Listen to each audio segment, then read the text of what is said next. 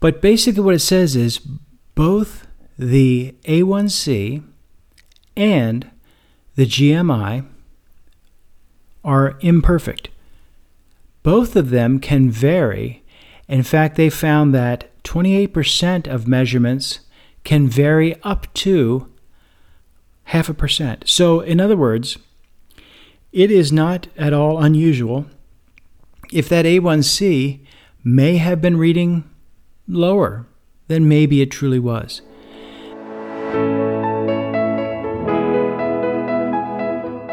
Hi, and welcome to the Solving Type 2 Diabetes podcast. I'm Tom, and I'll be your host as I share what I'm doing in my daily life to solve my type 2 diabetes. Listen in as I share the food, movement, and tools that I'm using each day. This podcast is intended for entertainment purposes only.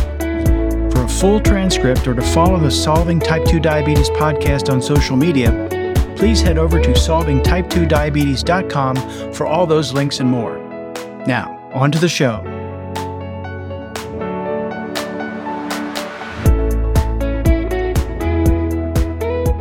Well, I hope you are having a great week. Before I get too far into my week, I would like to ask you a favor.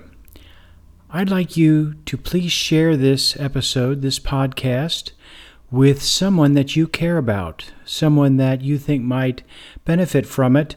Maybe they have type 2 diabetes or prediabetes, or maybe they care for someone with type 2 diabetes. Either way, if you could share this podcast with one person this week, I would greatly appreciate it. So, it's been in real time 2 weeks since I've done a recording, and in fake time, it's only been a week since the last episode came out. But a lot has happened in the 2 weeks since I recorded this last episode. Most recently, we just got back from Walt Disney World a couple days ago. Had a great time at Walt Disney World. We stayed at Disney's Animal Kingdom Lodge, Kidani Village, which is the DVC, the Disney Vacation Club villas. I was there with my oldest daughter and 2 grandkids, and the 2 grandkids were 3 and 13. So quite a difference there in age. In fact, the youngest is only going to be 3 in a couple of weeks. So we slipped in without having to buy a ticket. At 3 years old, you have to buy a ticket, but because she was just under 3, we were able to get by without that. So yeah, great week at Disney. We did Epcot, Hollywood Studios, Magic Kingdom, and of course Animal Kingdom. And they had a great time. Got some time in at the water parks as well. So that was a really fun trip. The only downside was that American Airlines, a shout out to American Airlines, did not manage to get my bag on the second plane, and I was able to get on without any problem, but the bag didn't make it, so I got that the following morning. Well, before the Disney visit, and a couple days after I recorded the last episode, I had a visit with my doctor. I had mentioned this previously, that I had an upcoming doctor's appointment, and I was very interested to see how that went. I knew ahead of time what my lab results would be, but I didn't announce them here. So, my A1C that I had taken now, it's been about 4 weeks ago, 3 or 4 weeks since I had the actual A1C blood draw, but it was 5.0. Now, about 6 months ago, before I started the Mounjaro, it was 6.0. And about 6 months before that, it was 7.0. So it has been coming down. In my opinion, it's been coming down very nicely. However, that opinion was not shared by my doctor. She seemed almost upset that my A1C was 5.0.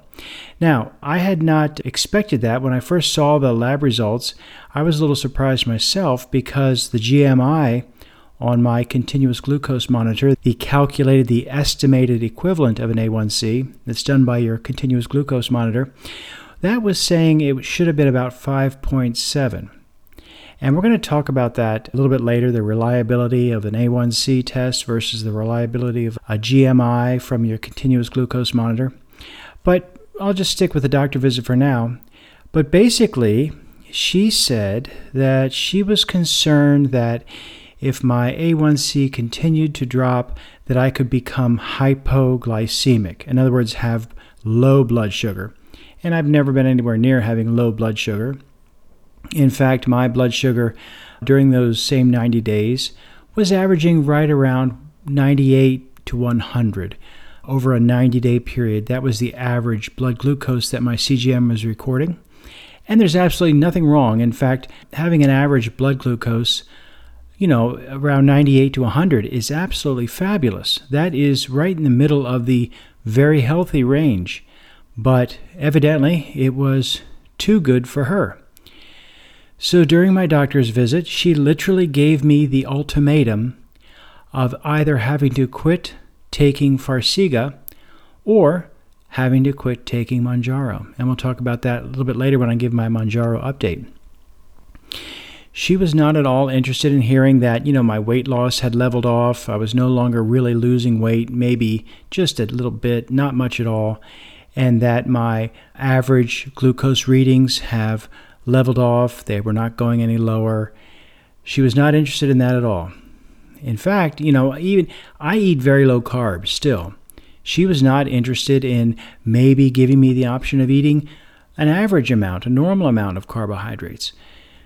Didn't want to hear any of that, and literally said that she was removing the Farxiga from my prescription list. In other words, I couldn't go to the pharmacy and ask for a refill, or she would remove the Mounjaro. So I said, please don't remove the Mounjaro, because, that's helping with a multiple things. It's helping, with my appetite suppression, obviously. It's helping with my sense of being full. It's definitely giving me great A1C blood sugar control. Evidently for my doctor, too great. So I said, if you have to stop something, and we had I'm going to say a 20-minute debate over this. And finally I said, fine, drop the Farxiga. So that's what she did. And, really left me with no choice. The only thing I could really do would be to seek out a new doctor. And I still might do that. But what she said is that she would stop the Farxiga, and instead of waiting 6 months, I would go back in 3 months, and she would check the A1C again. Now, to me, and I'm going to rant here a little bit because, I can do what I want. But to me, this is a little ridiculous. To go off a single A1C reading that is not even bad. It's just very good. And to then make medication changes without first seeing if it's a trend, seeing, was it a one-time anomaly? Was it even accurate? And we'll talk about that in a little bit here as well. But for right now, I am no longer taking Farxiga. The only medication that I'm taking right now for my type 2 diabetes is Mounjaro. So that's how that went. Even just talking about it now, even though it was a full 2 weeks ago that I had this appointment, 2 days short of 2 weeks, it was 12 days ago. Even now talking about it, I'm still really upset. And that's how I left the office, was quite upset. And but in this country, at this time, a person cannot determine their own medications. And I'd say 99% of the time, that's a good thing. But we have to beg and plead for the medications we think we need. And what's ironic is both the Farxiga and the Mounjaro are both medications that I had to suggest to my doctor. The only thing she offered up on her own was the metformin, which, has now gone by the wayside. So there we are. That was, I guess, my week in review. Also, for my numbers this week, I have absolutely no numbers to report. One of the things she said when we were debating that, the GMI of 5.7, the A1C of 5.0, and telling her how many grams of carbohydrates I was eating, and, I was really trying to share all this data that I collect on a daily basis. And she said, and this is a quote, "Tom, you're too focused on the numbers." Now, to me, this is very ironic. This diagnosis of type 2 diabetes is based solely on numbers. It's the amount of average glucose you have. It's the amount of affected hemoglobin you have, glycated hemoglobin you have in your blood. It's all numbers. It's all based on lab results. That is the diagnosis. So to tell me that I'm too focused on numbers, to me that was irony at its best. So what am I doing? Well, I tried for about a week, ended yesterday. I tried for about a week not to track numbers. I intentionally did not set my watch to record exercise. I did not use my FitnessPal. I did not even wear a CGM. And all that to say is I really did not like it. I don't like having those numbers. So that little experiment of mine lasted a week. I'm back with the CGM. I'm back filling out my FitnessPal. I will have full numbers for you next week. So, sorry, Doc, but I do focus on the numbers. And really, for the last year or so, it's really served me well. For my Mounjaro update, not much to say there on that front. I still am at the 7.5 milligram dose, and I have enough of that. I didn't have to ask her for a refill. I have enough of that left. I should have a couple more months with it here. And what she did say, though, is to email her in 6 weeks with my average blood glucose readings from my CGM, which is ironic because she did not want to trust or listen to what the CGM was saying, because that was suggesting that my real GMI or A1C equivalent was 5.7, not 5.0. But she asked me to send her the numbers in 6 weeks. So until then, I am just on the Mounjaro and at the 7.5 milligram dose.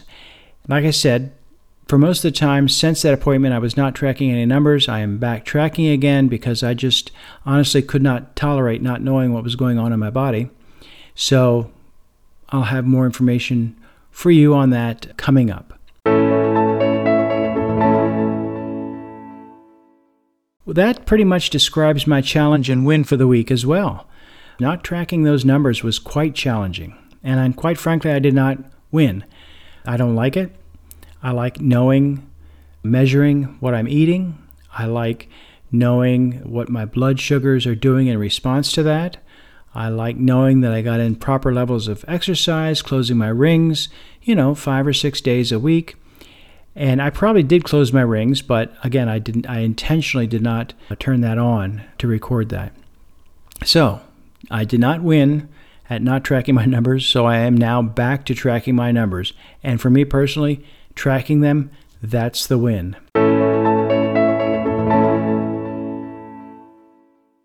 All right.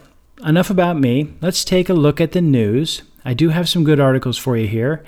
And I guess this is the episode of irony, but ironically, this first article here has to do with continuous glucose monitors. And the article's entitled, and I did not cherry pick this just came up and I saw it, Continuous Glucose Monitors May Diagnose Prediabetes Earlier Than Blood Sugar Tests. Now this is interesting here. While prediabetes itself is not, a negative diagnosis of something being wrong, it is indicative of something going wrong, trending in the wrong direction, because the vast majority of people who at one point in their life are pre-diabetic, in other words, they have an A1C that's, let's say, bigger than 5.7, higher than 5.7, but not quite 6.4, and those people almost always, if they don't do something about it, they almost always naturally proceed up into that diabetic range, because the things that got them pre-diabetic will eventually get them diabetic. And that's just a fact. So what they're saying here is that by using the continuous glucose monitor, people are more aware and more able to make the lifestyle changes that they need to make, as I found for myself, earlier. And they're able to, now unfortunately for me it was not earlier. I only started wearing the CGM well into my diagnosis of type 2 diabetes. I've only been wearing it now for, close to 2 years, I guess. I honestly don't remember. I think it's close to 2 years now I've been using a CGM. I wish I was using one 15 years ago. Because what they're saying here is that by people having the ability to see what's going on after they eat a meal, and because nobody wants to, prick their finger with a lancet after every meal if they don't yet even have a diagnosis of type 2 diabetes. But folks are willing to wear a CGM, a continuous glucose monitor. And what they're saying is by having this information, these numbers, that they're able to make lifestyle changes, and as soon as they get signs of being, creeping into this range of prediabetes, if they make changes then, they are very successful. And you can read all the numbers and all the information here, but they're very successful in never getting to the diagnosis of type 2 diabetes. So what this article basically recommends are, even at the slightest hint of entering into the prediabetes range, if folks start wearing a CGM, now again, this costs money, and your insurance and your doctors all have to agree, but if they start wearing it, they can much more easily avoid the complications of type 2 diabetes, avoid ever even reaching into the range of type 2 diabetes. So I thought that was a very good news article. This next one is a warning from the FDA. It says, FDA issues warning about some compounded versions of semaglutide for diabetes and weight loss. So semaglutide, known as Ozempic, or for weight loss, it's known as Wegovy. But for type 2 diabetes, and that's what we're talking about here, folks are buying compounded versions of semaglutide, the same, that's what Ozempic is, but it's compounded. In other words, these pharmacies add other ingredients. And the warning is that they are using the salt version, just a chemically different version of semaglutide. It's not the same molecule. It's similar, but it has not been tested. So the makers of Ozempic did not test that version that they're using in these compounded medications, because the FDA is saying that, the manufacturer, the person who owns the patent, the company that owns the patent on semaglutide for Ozempic and Wegovy, they are not selling it to these pharmacies. These pharmacies are using a different version of this semaglutide that has never gone through any of these trials and tests.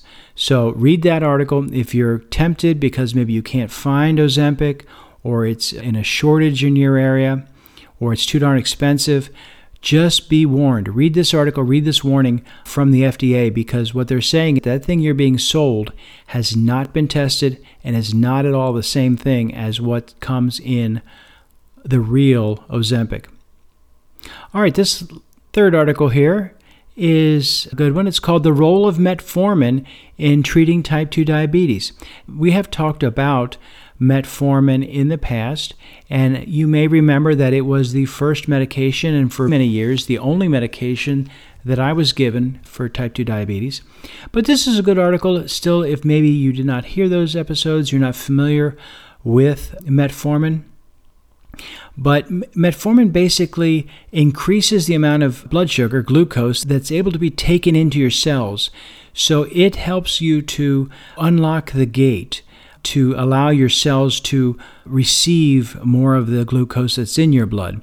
You hear about being insulin insensitive. In other words, you're producing insulin, but your body, you've had so much sugar in your blood for so long, which means you have to have more and more insulin in your blood, that your body becomes unaware, insensitive to that insulin, and almost acts as if you're not producing insulin, and it doesn't let those glucose molecules into your cells. It doesn't unlock that doorway. And that's one of the main things that metformin does. It allows you to put that sugar in your body, either in your liver or in your muscles. It allows you to get it out of your blood system and into your cells. So it's often, a first-line drug. It talks about other side effects here, and usually GI side effects, honestly, is what a lot of people experience. I know I did a little bit. Not too bad. And after a while, after a few weeks, you really, I think, get used to it. So the side effects really aren't too bad. But also, it's not a very potent or powerful drug. It usually works on folks who are just creeping into the type 2 diabetes range. Certainly, it's not a strong medication for people who have had either a very out of control type 2 diabetes or type 2 diabetes for a very long time.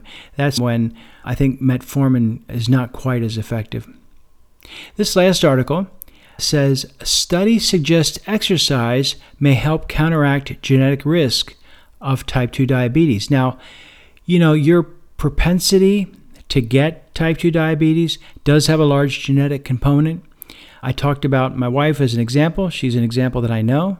Love her very much. Oh, by the way, today is our 35th wedding anniversary. The day I'm recording this, which is the day before it comes out, is actually our 35th wedding anniversary. So anyway, we're going to go out to dinner here later on as soon as I'm done.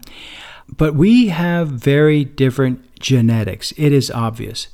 My exercise level is dramatically higher than hers.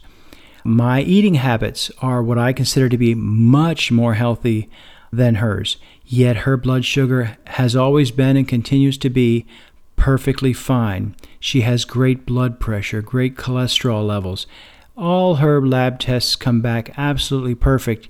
Yet if you just looked at what she ate and how she exercised, you would think that our blood work would be reversed. So that's got to be genetics. But what they're saying here is that while genetic predisposition might increase your chances of getting type 2 diabetes, there are things you can do about it.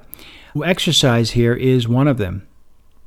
And it goes on to explain how even though, you have these genetic markers, and they can test for that nowadays, you can actually check your genetic markers and see if you have a propensity for developing type 2 diabetes. But they're saying that if you get in, even with those markers, if you get in an average of an hour of moderate to vigorous physical activity each day, that's been associated with a 74% lower risk of developing type 2 diabetes. Now, these are for people who haven't had the diagnosis yet of type 2 diabetes, but they do have the genetic predisposition to get type 2 diabetes.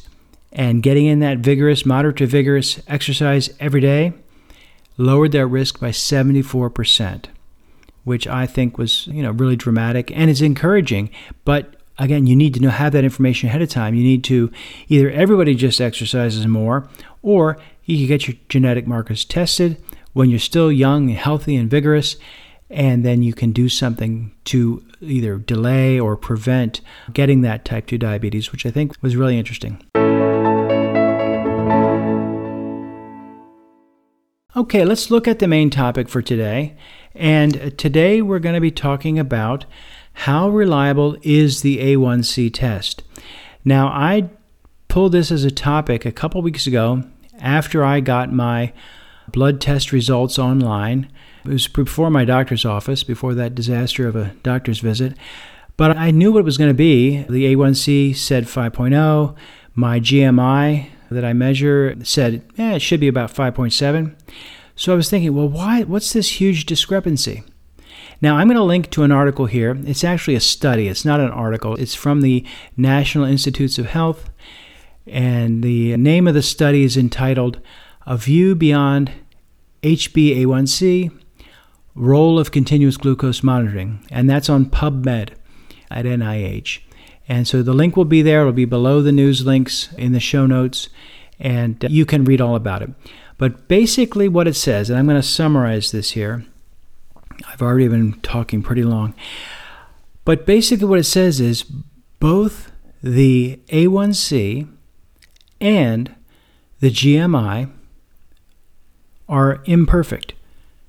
Both of them can vary. In fact, they found that 28% of measurements can vary up to 0.5%. So in other words, it is not at all unusual if that A1C may have been reading lower than maybe it truly was. They found that when they did 2 and then 3 A1C tests back to back, and there are also different methods of conducting the A1C test. There is not just one gold standard. There's different lab procedures that can be done with calculating the A1C.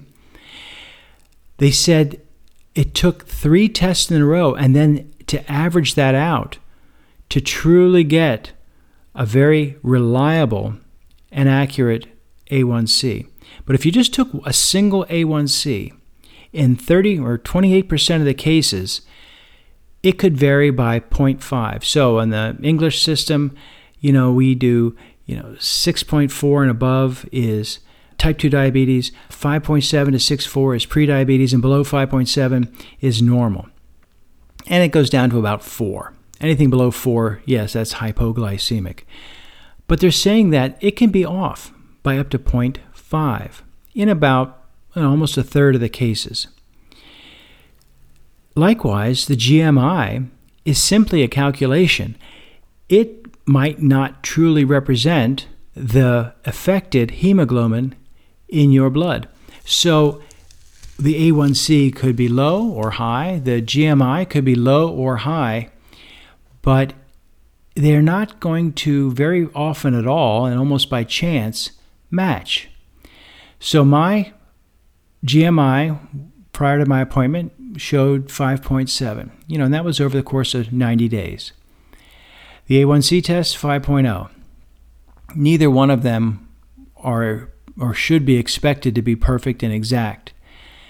They say where the A1C is good at, and again, this is a very lengthy, in-depth article, a whole lot of math, but they're saying that it's really only above 7.0 where the A1C is very useful.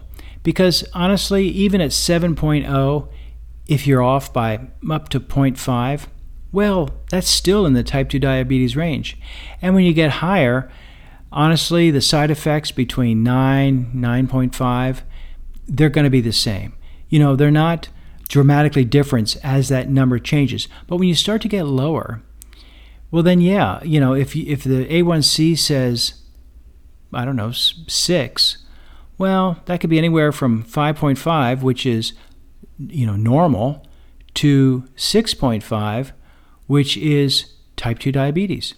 So it's not that precise, but yet people take it to be exact and precise. Now, if you previously have an A1C of 11, which I did a few years ago, and now you have an A1C of 6, well, then that's a dramatic, a definite improvement. But to say, my A1C is currently 7.2 and 3 months ago it was 7.4, well, the truth of the matter is it could be identical to what it was before, just measured differently, just a different procedure inside the lab. It's not that accurate. So that's something I think it's important for folks to know, that you can't bet the farm on your individual specific A1C reading. Now, no insurance is going to pay for you to have 3 A1C tests, a couple days apart. They're not going to pay for it. If you really wanted to, they do have over-the-counter A1C tests at pharmacies. But again, that's not really what you should be worried about, what your exact number is. Although my doctor seemed quite reactionary to having one specific number. But if I were doing this myself, I would just look at the long term, check it every 3 to 6 months, and, go from there. But of course, I can't recommend that for you, not a doctor, not an endocrinologist or anything else like that. So take it for what you will. But if I were running the world, I wouldn't focus on a single number. Read the article. It's a good one. It talks about the use of CGM and the calculated GMI, and also, why that A1C test itself may or may not be particularly accurate on any given day. Okay, let's look at your questions. And we do have a few questions from Stephen from Glendale. Hey, Stephen, how you doing? I'm going to read through these, and I'm going to interrupt Stephen during the questions because he's got a few different parts here. So I'm not going to remember them all. So as I get to it, I'm going to pause and then give a few answers along the way. So let's go ahead with Stephen's question. Hi, Tom. Just checking to see how your doctor's visit went. Well, now you know for sure, Stephen, how it went. So does everybody else. He goes on to say, I had my blood work done on Friday, June 2nd. I was curious to see how my A1C compared with the GMI of the Libre 3. The Libre 3 said my GMI was 6.5 over 30 days. I've only had the Libre 3 for about 6 weeks. And my A1C was 6.6. Okay, I'm going to stop there. So your GMI was 6.5 over 30 days, but the A1C was 6.6 over 90 days. So it's very important to keep that in mind. So it's really difficult to compare a 30-day GMI to a 90-day A1C. You should really wait until you have 90 days worth of data. Having said that, those are both good numbers. That's a good thing, Steve. My wife and I were quite pleasantly surprised that they were compared favorably. And again, I'm going to caution you, you're really comparing apples to oranges with a 30-day reading versus a 90-day reading. Okay. I know 6.6 isn't something to brag about. Well, it's better. But my previous A1Cs were in the 7.2, 7.1 range. A drop of 0.6 is very exciting.